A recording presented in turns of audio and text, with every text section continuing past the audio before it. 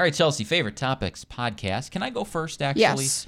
We talked a bit about the grocery store thing today on a number of different topics, and I thought what was interesting is that this was a couple of years ago from the study. But Chelsea thought, and I would have thought the same thing, around 60% of items would be self-checked out. Yeah.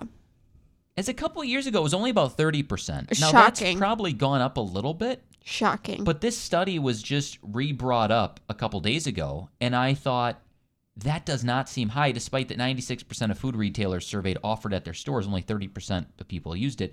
And so you get the long lines now. You get people trying to check out 40 items, and they can't find the barcode. So one of the big stores is saying they're testing a 10 items or less self-checkout limit. I don't like the 10. I like the 20. If you're going to do it, do 20, please. I don't think a lot of these people go like grocery shopping for 10 items anymore. Right. I don't think you're like, yeah, I'm just picking up a couple things. No. You wait until you have nothing. Yep. And then you go get a whole basket full. Yep. So Chelsea's not into it. I think the other thing they're trying to do, though, with it, Chelsea, we didn't talk about this on the air, but they're trying to, if you have 10 items, it's kind of harder to steal. Yeah, I get So that. you got 40, you can kind of, whoops, miss that one. Whereas if you have 10, it's just, it cuts down statistically on how much shoplifting. Sure. So I thought that was interesting. Okay, we also talked a lot about the Packers, but I'll skip that. We talked about this mom got absolutely scolded at the cashier because she gave her child a snack that they technically hadn't paid for. Yet. Reed shocked me on this one. Chelsea thought I would say can't do that. Right. And I thought hangry kid, desperation. Literally desperation.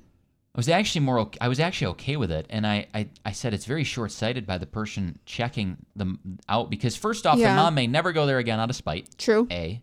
B, if a mom would say that, okay, we got to leave, I can't handle my kid, they're done shopping. Well, you lose that whole whatever in her basket. Yeah. Or if she's willing to check out, she'd have shopped more. Right.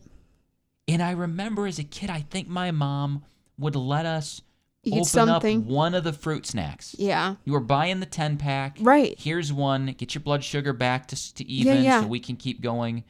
And then you just check the box out. What was wrong with that? As a kid, I thought it was great. Yeah.